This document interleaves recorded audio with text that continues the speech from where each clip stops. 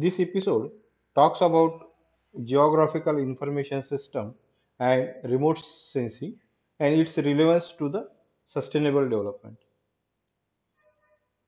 The geographic information systems is a domain specific information system that deals with the information related to geographical objects. Such a system allows to store, query, and manage the geographical context of things in a database.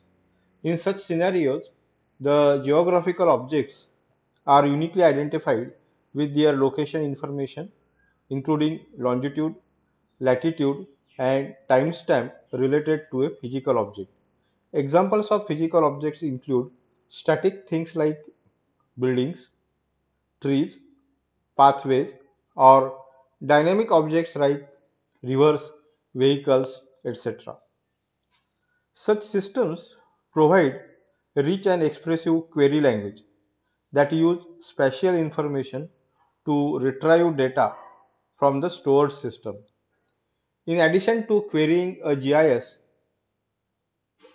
in addition to querying, a GIS offers different functionalities such as digitized hard copy of a map or survey, tracing geographic data on aerial imagery, relating information acquired from two different sources by matching their location ID, and converting a raster image into vector image and other similar functions.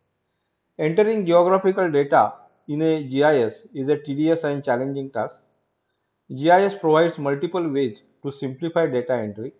Some of the commonly used methods to enter data in GIS are the existing map data printed on a paper can be digitized through scanning and tracing. The converted data is either stored in a vector format or a raster format. Data can be directly collected using surveying instruments and recorded in GIS.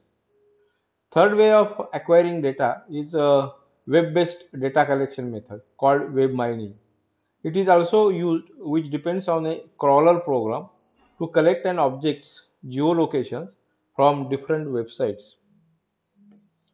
Remote sensing is another sophisticated way of collecting geographical data. In this method, geographical object sensors such as cameras, digital scanners, and LiDAR are mounted on aerial platforms. Examples of aerial platforms are satellite, aircraft, aircrafts, unmanned aerial vehicles, and drones. The data collected through satellite remote sensing are ordinarily available in the raster format. Identifying land cover and scene identification changes on the earth. Commercial and open source GIS software products are available. The ArcGIS, QGIS, and Google Earth Engine are few examples of such software products. Geospatial data analysis is an emerging discipline that uses machine learning and deep learning techniques to analyze geographical data.